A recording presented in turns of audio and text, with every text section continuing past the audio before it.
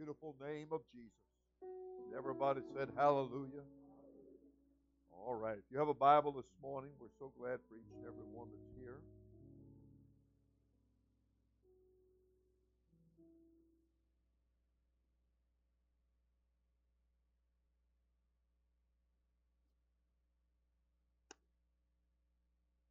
Turning to the book of Psalms, Psalm 27. Come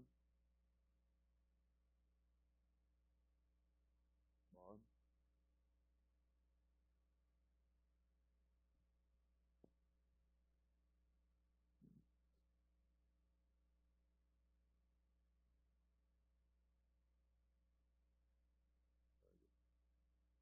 All right.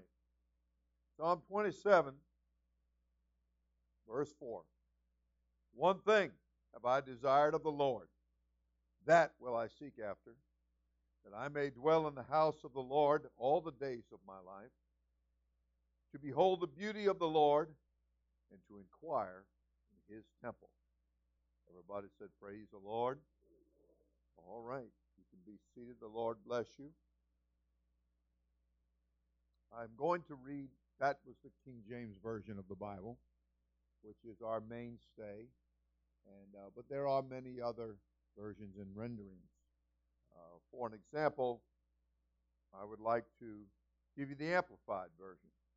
One thing have I asked of the Lord, that will I seek after, inquire for, and insistently require, that I may dwell in the house of the Lord in his presence all the days of my life, to behold and gaze upon the beauty, the sweet attractiveness, and the delightful loveliness of the Lord, and to meditate, consider in his temple. That's the Amplified Version. This is from the Message. It's a contemporary rendering. I'm asking God for one thing, only one thing, to live with him in his house my whole life long. I'll contemplate his beauty. I'll stay at his feet. Okay, that's the Message, a contemporary rendering. So I did all that to bring you to Senior Pastor's version this morning. Fasten your seatbelt. One thing I am desiring of the Lord, and this I will roll after, that I may stay in the church all the days of my life, to teach the beauty of Acts 2:38 to everyone, everywhere. I hope you like my version. All right. And you can definitely put that down as original. But, David lived in his time. He had his battles. He had his victories. And he certainly had his way of expressing himself. And as we have seen, the market has exploded.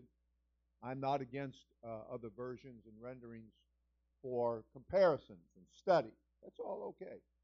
But always remember that the King James Version is our most basic, fundamental, foundationary scripture, and we want to keep that way. One of the things we run into, though, of course, is that in the dumbing down of the educational system of America, unfortunately, there are many things that people don't know anymore or aren't educated to. Pretty soon there won't be any books. If they've already done studies, and basically what the new up-and-coming children are proficient at, skillful at, is this. They're real good at that, because that's how an iPod works. And so they're taking books out and putting iPods in. And, of course, this is going to be another form of control. And but and there are words, I will grant you, that we don't use in our vocabulary anymore. I always thought that a shambles was a child's room. Get in there and clean your room. It's nothing but a shambles. Big mess, you know. But in the King James Version of the Bible, a shambles is a meat market. You and I would never say, I'm going down to the shambles to get a rack of beef. That's not going to happen. You're not going to say it that way. We don't know that. We don't use that. And there are other such words that the King James Version uses that are not, shall we say, commonplace to us. So that's why it hasn't hurt for there to be a rise of different renderings to maybe make things a little plainer in the day and time in which we live. The main thing is we don't want to lose the meaning of anything that God intended. And we certainly believe that all Scripture is given by the inspiration of God. And so as we read the King James Version of the Bible, we're very happy with what God has given us. But we are going to try to make it a little more understandable. We're going to try to use words, inject words that people can, again, grasp. And the challenge is upon us as we're watching our generations come up. They have a whole different way of talking and a different way of comprehending and understanding. As a matter of fact, the reading level today is dropping way down.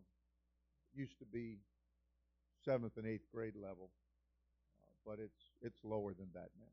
One of the great accomplishments that we've always been very thankful for here at the Academy is that our children can read, and they're taught to read early. We've seen Sis Feld for many years doing the teaching. She had children that were sometimes even a little bit still in the 3, going into 4, and then 4-year-old for sure already knew how to read. And by the time they're 5 and 6, they're just flying. And whereas in the educational system, in other ways and places, they're graduating them from 12th grade, and they still can't read. So we're very thankful for what the Lord has given to us, but more importantly, we're thankful for the spiritual aspect that we're able to impart to our children. I told somebody the other day, seems like, and under certain circumstances it might be justifiable, but they were somewhat concerned and was wanting to make it clear to the children that certain things are not real, certain things don't exist. People tell you that, they're lying to you. But you know, there are many things in life that there's a lot of things. I'm finishing the book of Revelation. I'm finishing the book of Samuel. I'm all over the place. And there's many things to teach about and preach about and that we could tell people about. But you know, David got down to one thing. One thing. And that's hence my version. Because there's a lot of things that we know because we've had our understanding open. We've come to the knowledge of the truth. We are truly a blessed people. And God has been kind to, by degrees, deprive us of our ignorance. He is educating us, and He is giving us insight to the spiritual things, the real things, the important things. I had a man say to me the other day, and I think he was a Trinitarian preacher actually, and he heard me speak about, and I had brought into what I was saying about Nicodemus, and how that he was such an educated man, and yet because he thought naturally, and the Bible teaches that the spiritual things to the natural man are foolishness. The natural man just can't grasp them. He can't comprehend them. He can't get them. And when Jesus told Nicodemus that you must be born again, Nicodemus was wanting to know how that works. Do I get in my mother's womb a second time? And which, when you think about it, is a very ridiculous statement. And this coming from a very educated man. And Jesus never batted an eye. He never paused. He never hesitated. He just went right on and said, truly, truly, I say unto thee, you must be born again of water and of the Spirit, or you cannot enter into the kingdom of God. And he went on, as this man had pointed out to me afterwards, and he was kind of laughing about it a little bit. And we were just kind of comparing notes that Jesus was kind of yanking Nicodemus's chain a little bit. And later on, I said, later on in the chapter there of John's account, he said, art thou a master in Israel and knowest not these things? He said, if I'm talking to you about earthly things and you're befuddled, using my term, you're mixed up, you're confused, you're not grasping it. He said, how in the world am I going to talk to you about heavenly things? So when we're naturally minded, well, we're just naturally going to mess things up. And Jesus said that which is born of the flesh is flesh. That's a physical thing, brings you into this physical world. But he said that which is spirit, now that's a different thing. And for us to be able to grasp the things of God, and shall I say the important things of God, then we're going to have to get in the Spirit. We're going to have to get spiritually minded. We're going to also have to realize that there are priorities. There are things that people need to know. Just like I said about the children, we feel like among the first things that they need to know is the building blocks that are going to bring them to where they can read. That the key to education is reading. At least it has been. Whether or not some people are going to change that, I guess. And they're attempting to. But we're not going to change. And it's just like the plan of salvation. We're not going to change. We're going to bring the same message. We're not going to deviate. We're not going to go to the right or go to the left. We're not going to back up. By God's grace, we're not going to do those things. And so there's one thing that we are desirous of here. One thing we're rolling after. One thing we're going to just keep on and keep on and keep on. And that is getting this plan of salvation to every last living person that we can. I was in a place the other day, and I was reading my Bible, and the individual began to talk to me, and I began to talk to them, and I asked them a little bit about their background, and they began to tell me, and so I said, all right. I said, then I asked them the next thing, and one thing after another, I was filling in a little history there, until finally I said, well, do you realize that all of these things that have been taking place over a period of time in your life have been done to bring you at just such a time as this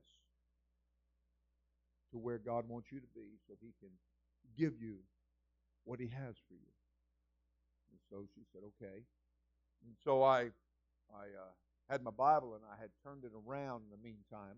The person was standing next to my table, and I put my finger on verse 38, and I had it in red, and I said, read that. So the person read it, and immediately they just burst out crying. And the individual said, I believe that. I believe that. And I said, all right, then. I said, let's talk about baptism. And the individual said, well, I was in a bar one night, and I wasn't drunk, but I was going home, and it was dark, and I was very tired, and I drove into a canal. And said I had to swim out of that canal, get out of the car and swim out of that canal in the dark, pitch black. Said, and I was able to do it. Said, so I kind of figured that was my baptism. So I said, well, okay, that's your version. Let me give you mine. So I told him, I said, well, actually you just read, and I said, I want to baptize you. And so the individual said, okay. So I'm in hopes that she and her daughter are going to be coming one of these Sundays, and I know I'm going to have to stay after it so the inspiration doesn't fade away. You know, it's like a wave. I want to get it at the crest and help them to act on what they're feeling right now. But the point is that there are many things in life. Many people come in stages. And the Bible did say that we are to always be ready to give an answer because of the hope that we have in us. You know, there was a time when I was without hope. I was without God. I didn't know anything. I've often said when I first came to church, if you'd have said turn to the second book of Hezekiah, I would have been hunting it. Because I didn't know the books of the Bible. You know, I always tell how I was the rookie. And when I first came into church and they got me to go find Jude chapter 2 and come tell me what it says. And so I go grab a Bible and I'm looking for Jude chapter 2. And I came back and I looked at them and I said, there is no Jude chapter. Oh, about that time they all fell on the ground laughing. And, you know, I was the rookie, right? They had a lot of fun with me. So I'm simply saying that we have to be careful that we don't take it for granted. Now, Santa Claus, Easter Bunny, Sasquatch, Bigfoot, I really don't care. You know, I really don't care. It's not at the top of my priority list. One thing about design. One thing. There's some people, I'm only going to cross paths with them more than likely one time. I may never see them again. But if I can leave Acts 2:38 in their heart, if I can somehow introduce them to Acts 2:38, if I can get them to realize, as they said in the Bible, in the book of Acts, the first day of the church, the only church that Jesus ever built, and that birth of that church, Peter preached the first sermon, and at the conclusion of it, basically in the contemporary version, they said, we heard you. We heard what you said. Now what do we do? Now what do we do? And that's when the Spirit of the Lord spoke through Peter and said, repent. If I can get them to hear that. Repent. And to be baptized, every one of you, in the name of Jesus Christ, for the remission of sins. And you shall receive the gift of the Holy Ghost. If I can get them. Oh, I like the next verse too, and I like the next verse after. I like a lot of verses. I like Revelation. I like all the things it talked about. And I was up last night highlighting and all kinds of things. But, you know, I'd love to talk about the seals and the trumpets and the vials and all kinds of things. But if you never learn that, but you get the experience of Acts 2:38, you're going to be all right. But if you don't get Acts 2:38, the experience of that, and you feel like you could know all these other things, those other things aren't going to save you. Those other things aren't going to pull you out of the fire. Those other things are not. Like a man was putting stuff under little piece of paper under windshield in the parking lot one day, and I was leaving that particular place at the grocery store, and I was leaving it, and I saw him, and I kind of pulled up, and I put my window down, and I said, I hope what you're giving out is something to do with Acts 2:38 in the Bible, and, you know, to be baptized in the name of Jesus Christ. And he said, well, I'm baptized in both ways. He said, it don't make no difference.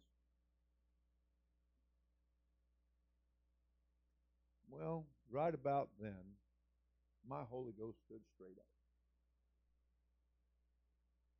And he said, Either way, he said, it's not going to keep you out of heaven. And I said, sir, I said, let me tell you what's going to keep you out of heaven. I said, not being baptized in the name of Jesus Christ will keep you out of heaven. Put my window up, went on my way. Let him think about that. Let him think about it. Without that name, you have no blood.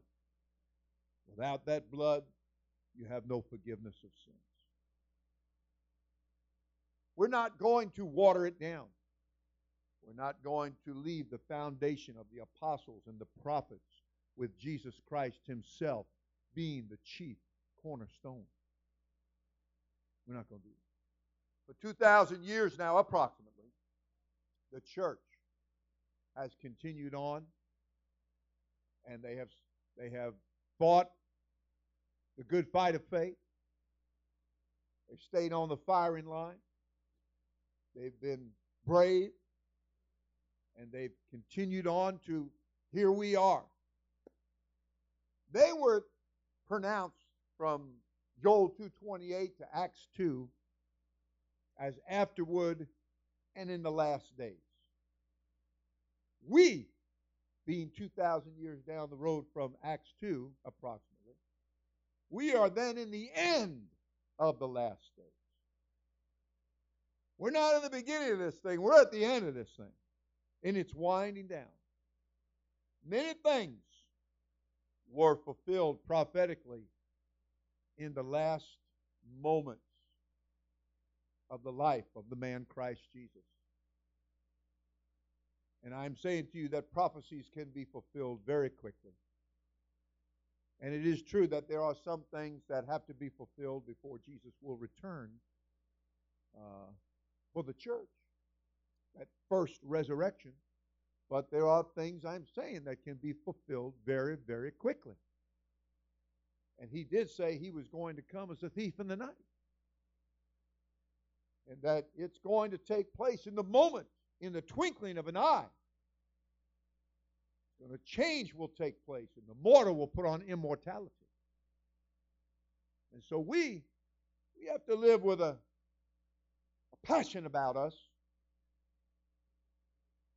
I'm not interested in impressing everybody with what all I think I know.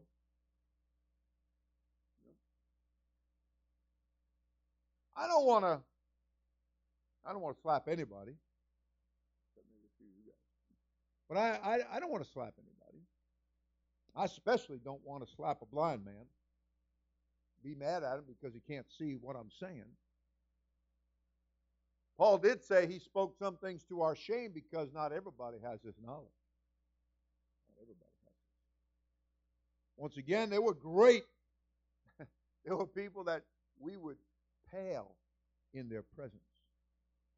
They were great men and women of God. And many of them were righteous. God pronounced them righteous. And they inquired. That was the word David used in the King James Version here. To inquire in his temple. To inquire at the church. You know, you come here to learn. You don't come here to tell me where to get off and be a church boss of some kind. You come to learn. When I came into church, I came with my hands up. I was lost. I didn't know anything.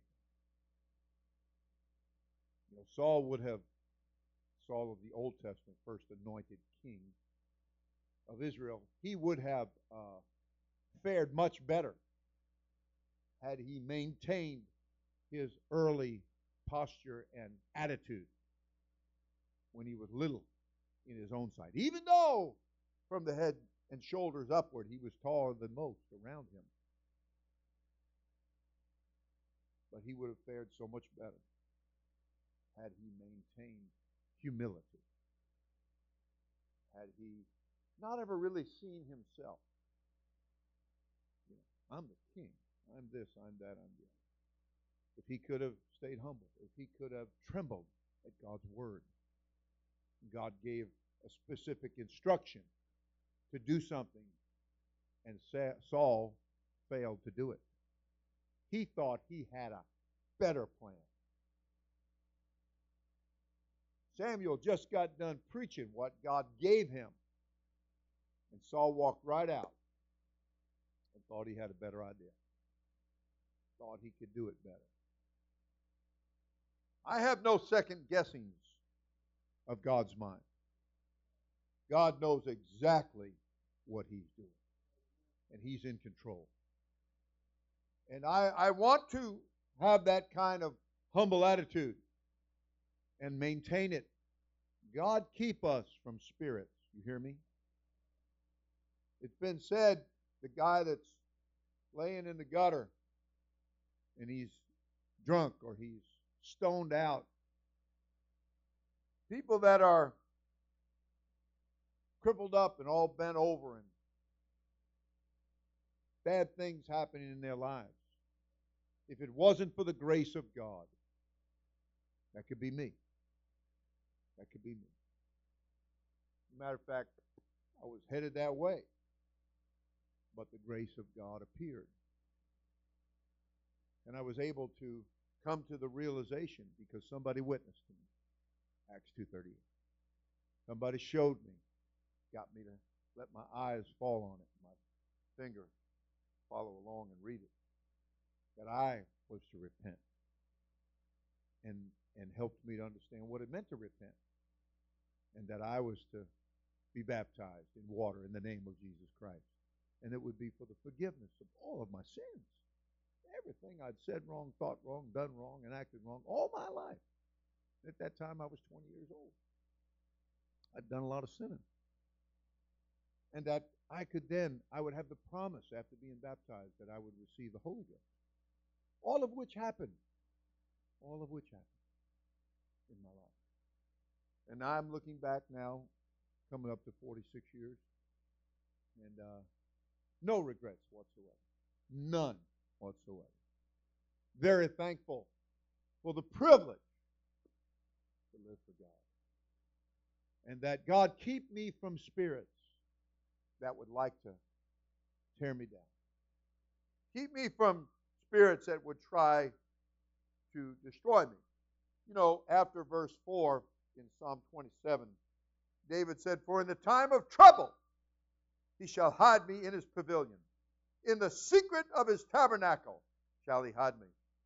He shall set me up upon a rock." You know, God will set you up. You hadn't got anything going in life, God can set you up. He can fix you right up. He can make things happen, friend. And that's what He wants to do. He wants to take you and make you a responsible citizen of the kingdom of God. He wants to make you that. He doesn't want you to live to where you have to be dependent on anything. I told you about the preacher that has had cancer for 10 years. And after the second or third year, the doctors in an appointment told him, "No more we can do for you. We just can't do anything for you. This is it. We're done. We've hit our limit." And he said he just sat back a little bit, got a big smile on his face, and looked at those doctors and said, "Well, good." He said, "Now it's just me and Jesus." And I'm saying to you that we want our reliance to be on the Lord. We want our faith to be in Jesus Christ. And we don't want that to waver. We don't want to be double-minded, because that kind of person will receive nothing from the Lord. He's looking, I have seen God literally get angry with people who wouldn't trust Him. They just wouldn't trust Him. God wants you to trust Him. First and foremost, He wants you to trust Him for your salvation. Salvation belongeth unto God. He wants you to look unto Him. He wants you, as it is written, to call upon Him. Whosoever shall call upon the name of the Lord shall be saved. The next steps are right there. What shall we do? You've told us. What shall we do? We heard you preach. We heard your words. We heard what you've said. We're receiving your testimony. Now what? And that's where the religious world falls down. Because they don't have the message. They've probably run faster and got there in many instances before us. But when they got there, they didn't have anything. They didn't have a message. That's why they breezed through and could run so fast and get there so fast and have bigger buildings and better this and better that and better the other. Because the enemy wasn't resisting them. The enemy wasn't fighting. He was glad to give them a free pass. One time I was in New York and I got on the deal and I kept coming through a toll and I kept missing my exit. And the fifth time I came back around to that toll, and that guy in the toll booth at 1 o'clock in the morning, he just said, go on. He didn't even collect the money from me. Got tired of taking my money. I kept missing that exit in that big city and didn't know what. Man, that's pretty bad for an ex-New Yorker, isn't it? But I'd been away a long time, and I didn't remember things. And who wanted to remember any of that anyway? I was in a new life, and a new lifestyle. And I'm simply saying to you that there are many, many, many things that you will learn as you come to the knowledge of the truth. And there will be things that will educate you to how Jesus wants it done. But let's not ever forget that there's really one thing that we need to be desiring of God. And that is, keep me from spirits that I can stay in the church. Don't let me be tripped up. Don't let me be fooled. Don't let me be deceived by the enemy or my flesh. Keep me, O God. Protect me, O Lord. Keep me in the church. Don't let me feel like I'm all that and I could just have this any old time. Don't let that get a hold of me. Let me be grateful. Let me be thankful. In everything, the Bible said, give thanks.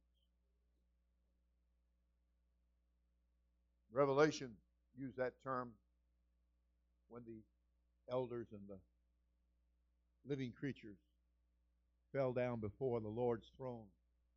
And the Bible said they gave thanks. Among other things, they gave thanks. They gave thanks.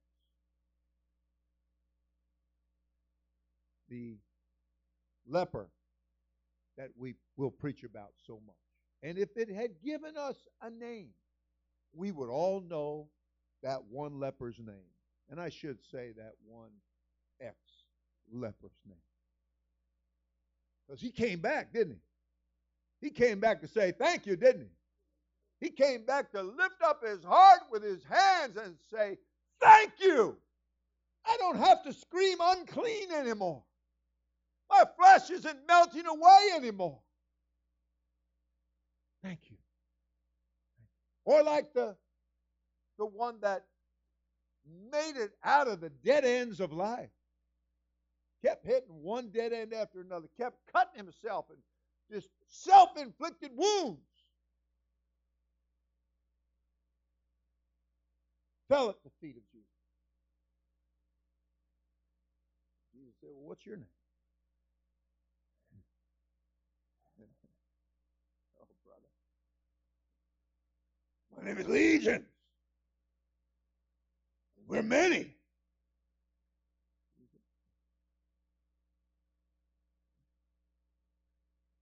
And we never read about that second guy. He got mentioned, but there was two. We don't read about him. We read about the one. Not everybody escapes. Because not everybody gives heed. And of course, Jesus casted out those legions of devils. Matter of fact, it's quite amusing that the devil was begging Jesus, don't cast us into the deep early. Well, what would you have me do? Well, there's a herd of pigs over there. Could you cast us into the pigs? Imagine the devil begging to inhabit a pig. And that's what happened. And the guy is now completely free from the influence of the enemy. Now, you know, the Bible has a terminology, quote unquote, the sweet influences. I'm so glad that my God does have a sweetness about him. I think I read that in the Amplified Version. That God is, you know, some people think God's a big giant, and granted, Job did say he runneth upon me like a giant. But I'm saying God's not out to get you, to hurt you. He's out to get you, to save you. He wants to deliver you. He wants to get you up and running in the right direction. You know, Jesus, I'm trying to tell you, he's saying, roll with me. Somebody came up to me the other night and said, I'm rolling with you, senior pastor. Rolling. Well, that's encouraging. That's good. That's good. I was actually thinking about having a piece of paper drawn up and rolling with the senior pastor. We could all sign our names.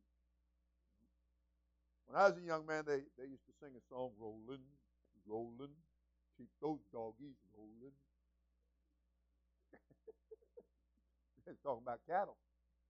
And you know that all of you Southerners here got your name Cracker because right up the road here, I don't know, about an hour and a half, you come to Yeehaw Junction.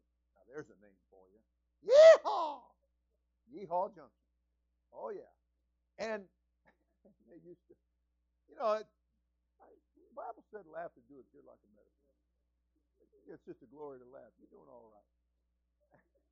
You know you're preaching then. So anyway, Yeehaw Junction. But what it was back in the day when those mule teams were coming through. The people at the general store at Yeehaw Junction, I think that general store building is still there. And it wasn't exactly a nice place, I don't think. It sold more than flour and sugar. And but anyway, they could hear the mule teams coming because they had whips. And they could hear the whips cracking. Hence, they labeled them crackers. Here come the crackers.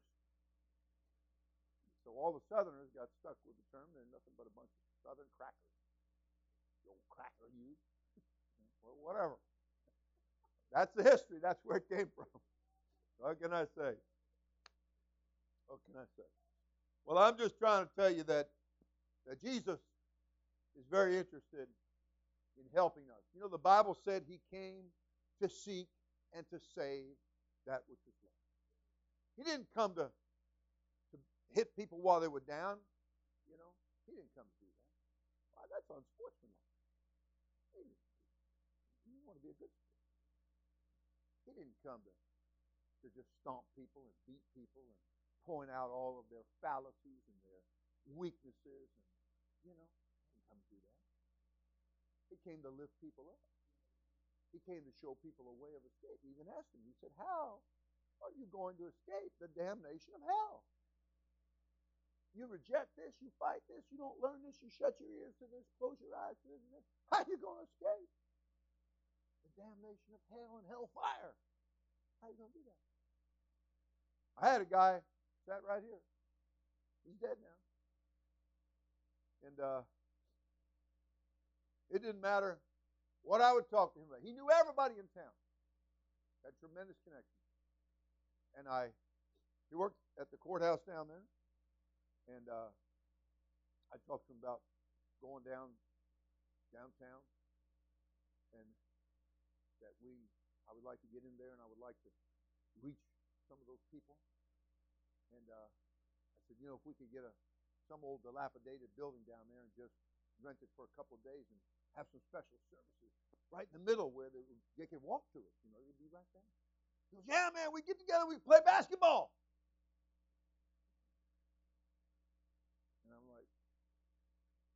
my mind back there. Let me rewind. Did I say anything about basketball? I did that, and I was pretty sure I'm pretty sure the word basketball did not come out of my lips. So I just would walk away, kind of, yeah, okay. Thank you for your input and your help there. Well, one day, and we'd hit at it. We'd gone all around. We'd knocked doors. We'd talked to people. But one day, we were very fortunate to receive some assistance, and brought a tent down to us. That's two of the men here today from Chicago that helped bring that tent down and set it up.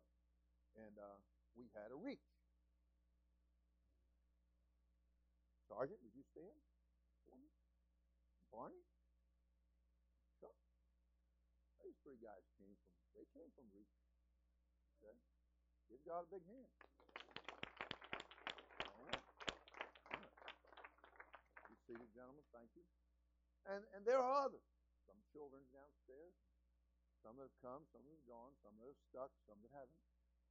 But the point is, we reached out. And there's a lot of things that we gave free food. Mary down there, and out hot dogs left and right. We even went second mile and with fried fish. But you know what? They didn't want fried fish. They wanted hot dogs. So we said, fine, cheaper and easier. We can do hot dogs. So we did hot dogs. We gave away clothes. We bought clothes and we gave away clothes. Anything to get their attention, get them coming our way. All with the purpose and the motive of giving to them the plan of salvation. If there's not anything else, could we teach them how to open a checking account, how to get a passport? I don't know, other type things, basic things. Sure, we could teach those things. But those things don't work. Mm-hmm. You teach them how to throw football? Yeah. Could do that. Maybe how to start a garden. We could feel good about having a garden. Those beautiful cauliflower, things like that. Yeah, do that. There's a lot of things that we could impart. We could tell you the truth about Santa Claus. We could tell you about the Easter bunny. Sure. Lots of things we could talk to you about, and tell you about, shed light on. We could do that. But it's like the basketball. It's not going to save you. It's not going to save them. I gotta get first things first. One thing have I desired. One thing. Let me stay in the church. Let me stay in the church. Please. I know, my pastor got the Holy Ghost because he thought God didn't want him. He wasn't getting the Holy Ghost, and he kept seeking. He wasn't getting the Holy Ghost, and he was about to quit. He was about to leave. He figured God didn't want him. He'd been too bad. He wasn't good enough, and God just didn't want him. About that time, God gave him the Holy Ghost. He just had to humble down. What do they always say? Break it on down. Well, how about humble it on down? Humble it on down. That'll work a lot better. Just humble it right on down. And then God will give you the Holy Ghost. Saul, when you were little in your own sight, when you didn't look at yourself and start thinking you was all that, that's when you messed everything up, Saul. That's when you didn't follow instructions, when you were second guessing everything. If you go in the armed services and they put you through boot camp, they're going to make you crawl under wire. They're going to string a wire across. I don't know how many inches off the ground, but it's not much. And they're going to make you crawl. They're going to teach you to, when they tell you to put your head down, you keep it down, because you don't want to get a bullet going through your brain. Okay? So what they're teaching you is to obey orders. And if you and I can take God at His word, Saul didn't obey orders. God told him very specifically what to do. I have had people read Acts 2:38 and they just glaze over. And then they want to go talk about something and tell me all about their religion. And they had this dream or they saw this vision or, whatever. They got oil coming out of the end of their fingers. Actually, I wanted to tell them, no, that's a booger that came out of your runny nose, but okay, whatever. Have it your way. If I could somehow just get you to focus right here. They want to tell you how that they took Christ. I had a guy, I'm telling you. I was handing out tracts in a park, and I was invited, and this guy was laying right there, out. And I knelt down next to him, shook him a little bit, and I said, hey, I want to give you an invitation to our church. He said, I took Christ, my personal Savior, in 1941, Sonny. I was like, okay. Okay. Kind of reminds me of the guy that was hitchhiking.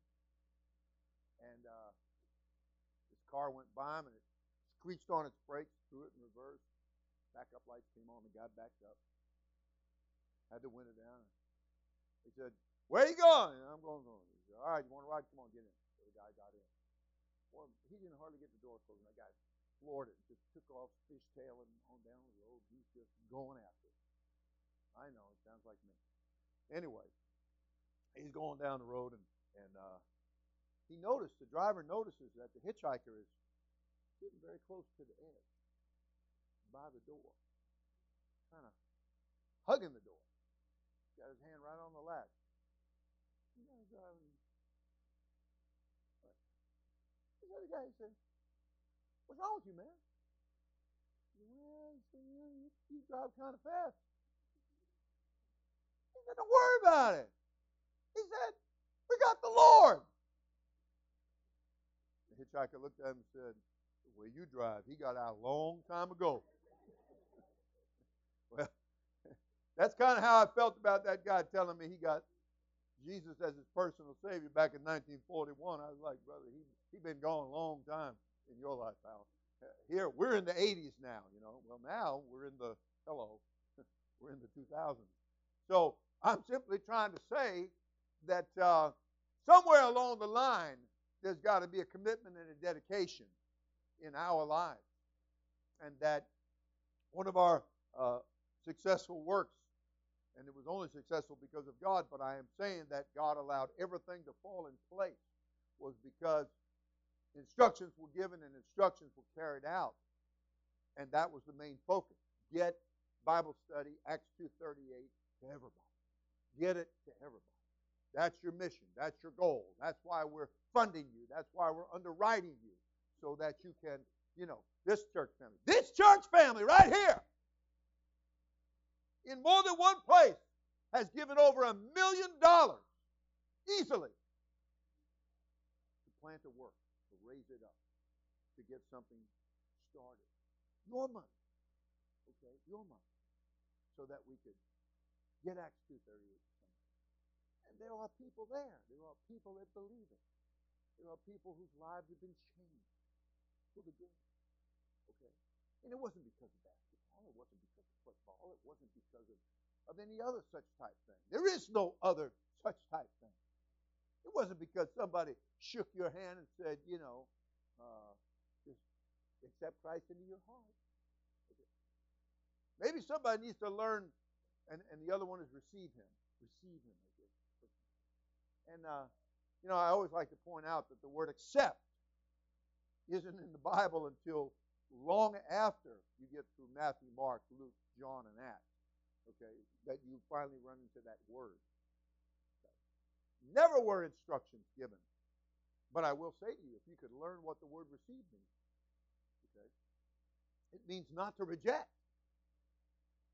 So when we bring Acts 2:38 to you, if you won't reject it, but if you will receive it, if you will embrace it. Isn't that what Simeon did when they brought the Christ child to him?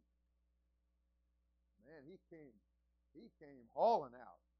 It didn't matter how old he was feeling mighty young right then. And the Lord said, today's the day.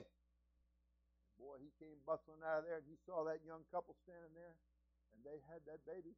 Woo! Held that baby up. Said, now, Lord, I can depart in peace. Mine eyes have seen many righteous men, many great men and women long to have what we have. But they found out that that grace wasn't for them. But God, it was like Moses. You know, Moses didn't get to go to Canaan land. All that travel, all that sweat, all that camel dung, all the things that he endured. 3 million people.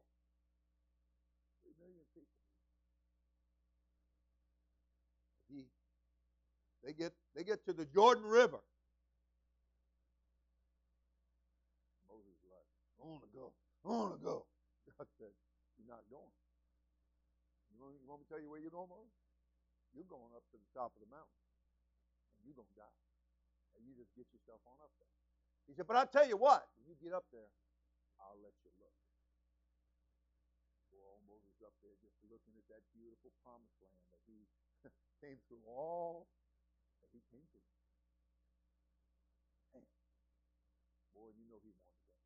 You know he was just chomping at the bit. He was like a horse, had picked up the smell of the barn and the feed, and he wanted to get onto that place.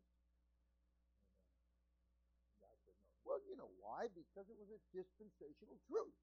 The law came by Moses. Moses represented the law. There was a line there. That's it for you, pal. Time for that stone. They cried out, grace, grace, said Zechariah. Grace. Grace is coming. And that comes by Jesus Christ. Grace and truth. Amen. Boy, what a time we had. People saw it like Moses. They got to see it. They heard of it. They had dreams of it. Scriptures, God opened their understanding to it. But they didn't get to partake of it. And here we are. And God has been so good. We're living in great times. We're living in a great time. Let's dedicate ourselves. There's a lot of things going to try to keep you from staying in the church and doing the most important thing that needs to be done. A lot of things are going to happen. I told you, the guy without the message, nobody bothered with him. Prepare.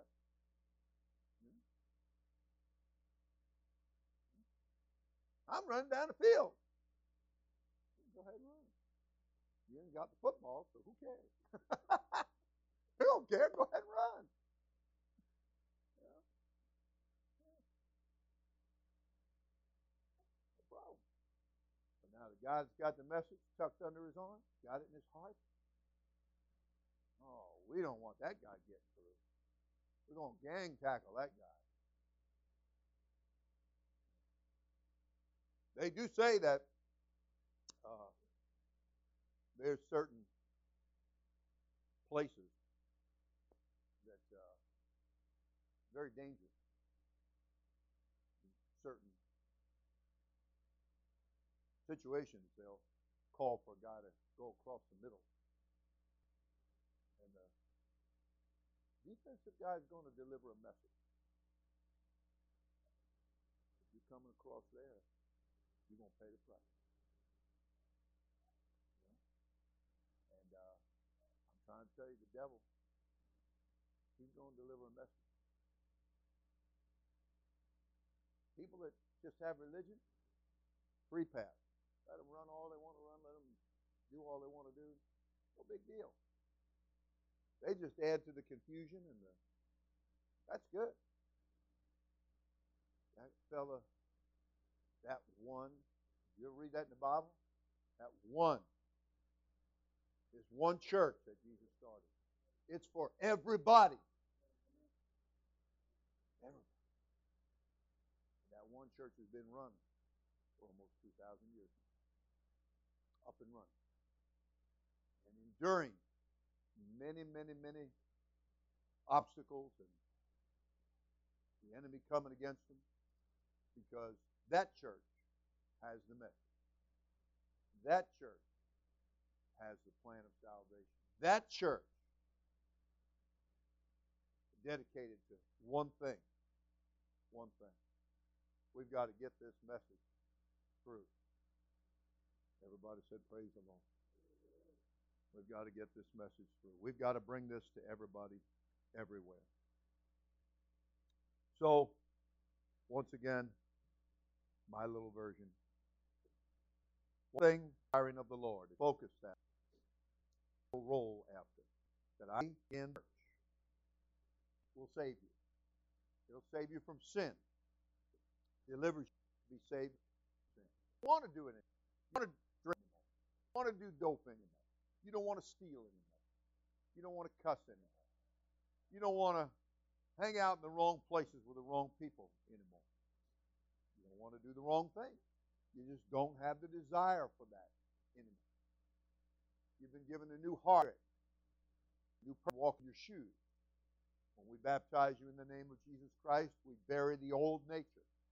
And when you come up out of the water, that's when you're born again of water. And we bring up the new you, and the heavens are open. And from that moment on, you're a candidate to receive the free gift of the Holy Ghost. You cannot know. People talk about the love of God, the love of God. There is no love of God without the Holy Ghost.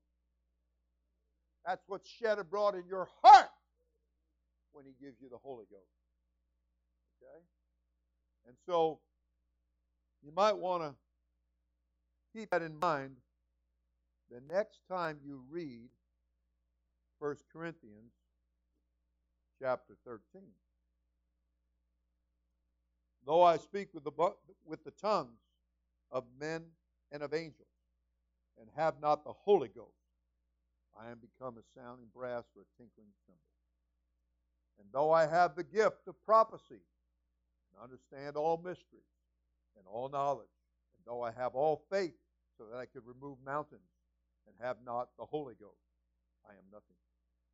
And though I bestow all my goods to feed the poor, though I give my body to be burned, have not the love of God, the Holy Ghost, it profiteth me nothing. The Holy Ghost suffereth long and is kind. The Holy Ghost envieth not. The Holy Ghost vaunteth not itself, is not puffed up, doth not behave itself unseemly, seeketh not her own, is not easily provoked, thinketh no evil, rejoiceth not in iniquity, but rejoiceth in the truth, beareth all things, believeth all things, hopeth all things, endureth all things. The Holy Ghost never faileth. But whether there be prophecies, they shall fail.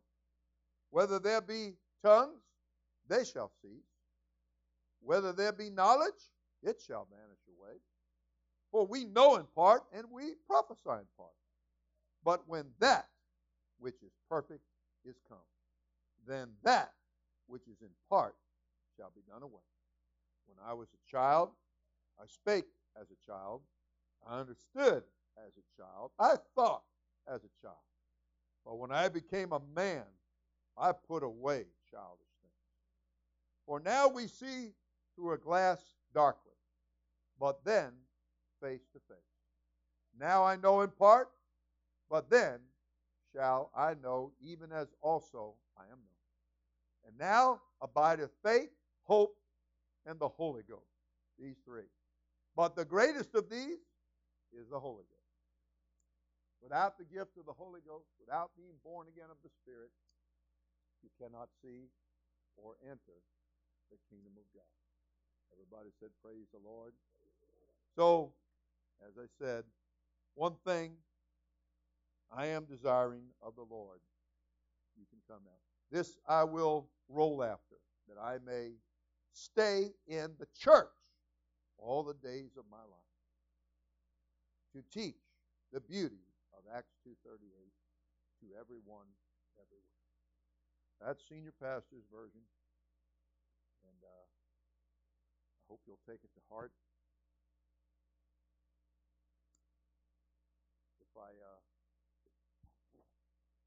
There's so many things that we learn when we come in the body of Christ. Sunday school is down there. Children are being taught all the time. But the central theme is they're being taught Acts 2:38. We're going to teach them one God. Sure we are. We're going to teach them lots of good things.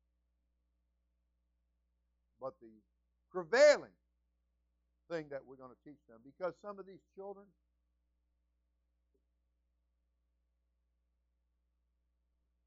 we won't see them again. We won't see them. They'll follow the crops, grow up. Of course, I take that back. We'll probably see them again. We'll see their mug shots. And we'll say they used to come to Sunday school. That's what we'll see. That's how we'll see them again.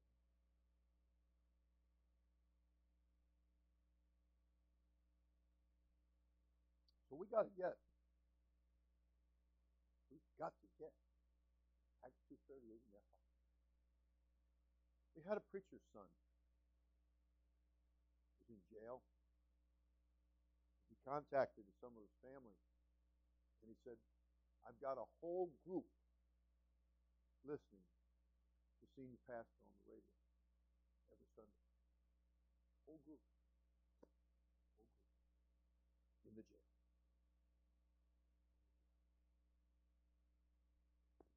God help us to reach them before they go to jail, before they get the mug shot, before they run with the posse that are rolling with Jesus.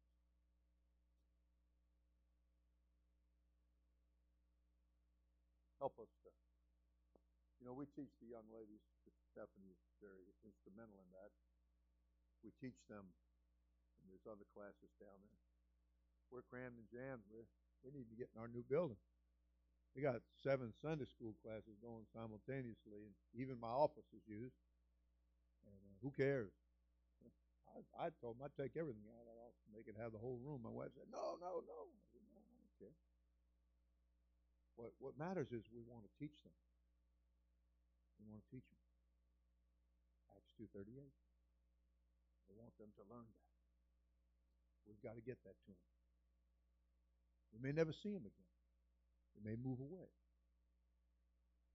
Things can happen, and things do happen. But hopefully, somewhere down the road, something will click. Some gear will fall into place, and everything will, like a Rubik's Cube, will just all make sense. Like a man told Brother Lewis the other day when he saw the back window of his vehicle, apostolic way, apostolic life. He said, I just moved here. He said, I'm looking for an apostolic church. So, thank God. Evidently something clicked. Something clicked. Something fell in place for him.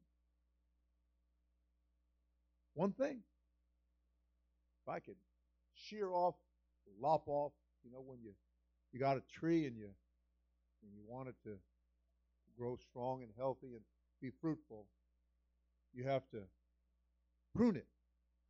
You have to get the dead branches off because they're pulling stuff that could be going and should be going to the branches that are producing fruit.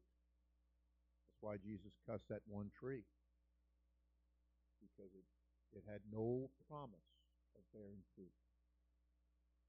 One place the Lord spoke and said, pluck it up. Why cumbereth the ground with it? And the pastor just kept on.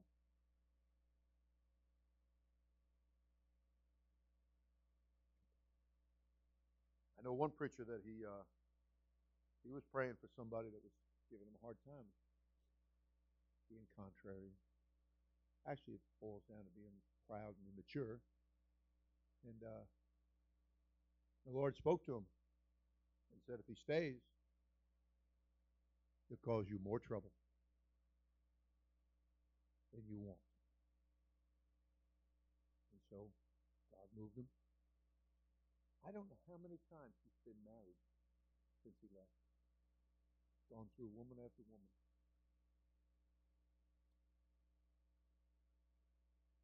Reminds me of one of those very righteous football players. They play in all those different cities. He's got a child in every city that he plays in, that he played in. I guess somebody didn't tell him that all that child support is going to be long, but that career will be very short.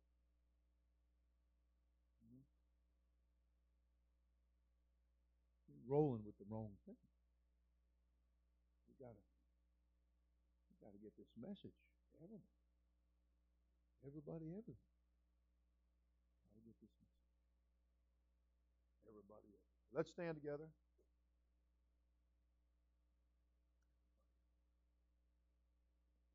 One thing about it. Can we focus down? One thing. Let me be getting that going. Let me get that going on. That one thing. Let me get that being accomplished. There's people on your job. There's people in the grocery store. I really don't know how to talk to people. Let me tell you what you do. You take that cute little baby God gave you, put it in a stroller, or put a Band-Aid on your head. You'll have more conversation. And you'll know what to do with. You may not know how to talk, but that little baby get a lot going. I was standing in a place the other day, and mother walked by, and the little kid looked at me.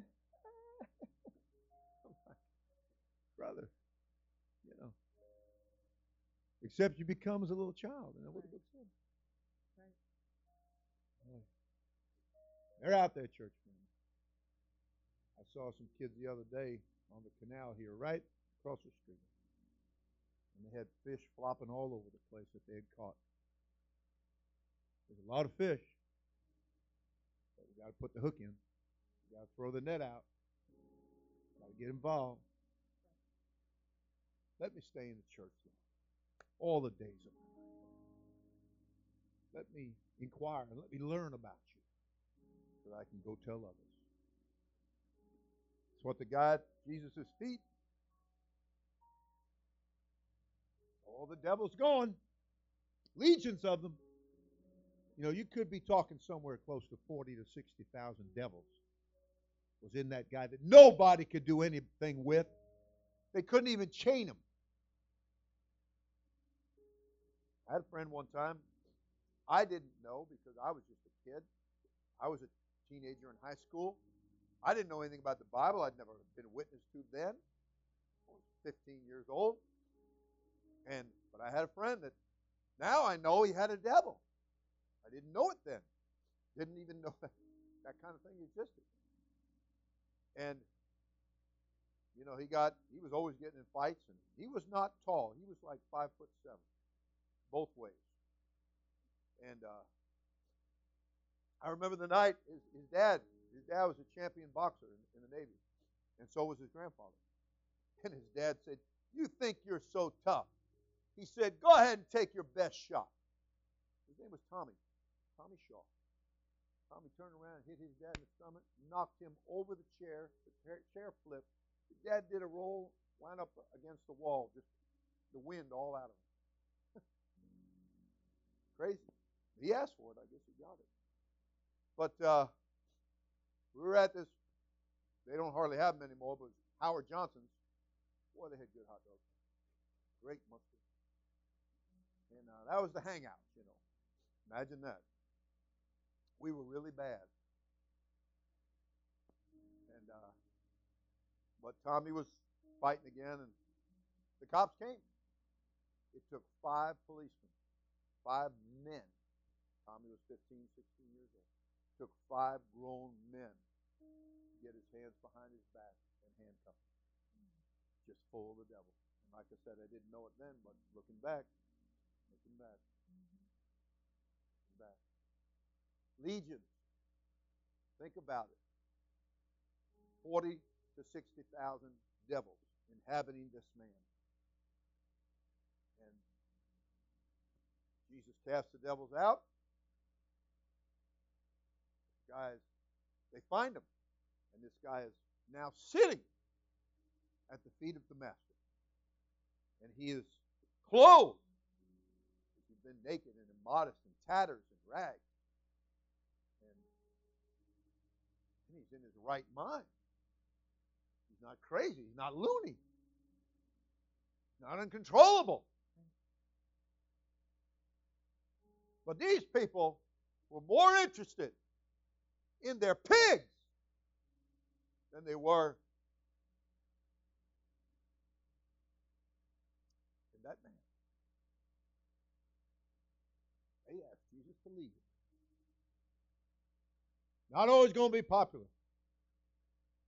Not always going to be smooth sailing. Not everybody going to say what a great guy you are and all of that. You're not always going to fit in. Who wants to fit in with them anyway? I see people going back to things that God pulled me out of when He gave me the Holy Ghost. They're claiming to be in the church and they're going back to it. That's not the direction I want to be going. One thing about this. One thing. One thing. And every one of us, whatever it is that motivates us. Now, you know, the guys are going to get together after Thanksgiving, and they're going to go to paintball. And I think Sal's going to be healed that day. I'll prophesy that. And might even bring Miguel out of retirement. You can't never tell. But I've always told these guys, when we get ready to go to Busch Garden, they can't even go to sleep at night. They stay up all night long, joking and fooling, kibitzing. And what they do is, when we get in the vans and drive, then they sleep until we get there. But friend, you're talking about motivated.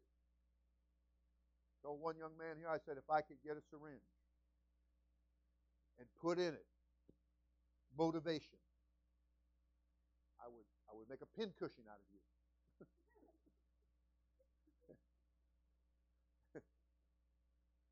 I could get you motivated. Where do you buy that stuff? You know? But God, give us the Holy Ghost. Renew us in the Holy Ghost. Fire us up in the Holy Ghost. Amen. That guy sitting at Jesus' feet, nobody could do anything with him. You know?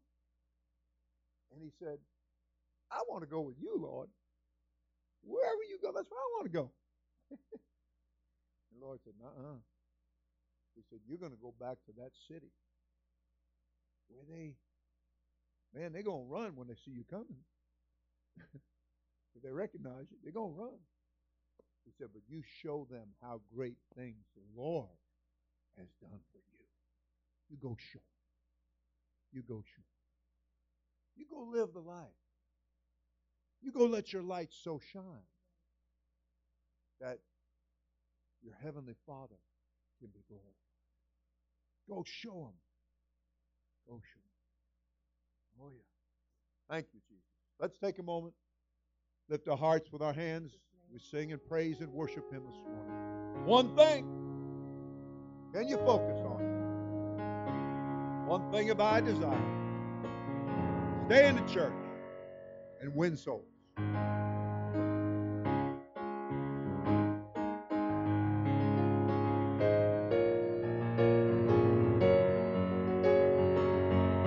I'm chasing after you, no matter what I have to do, 'cause I need you more and more.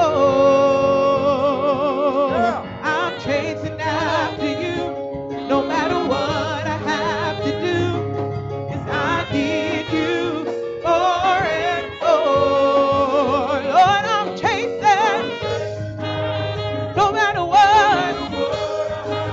Lord, I need you more and more. Lord,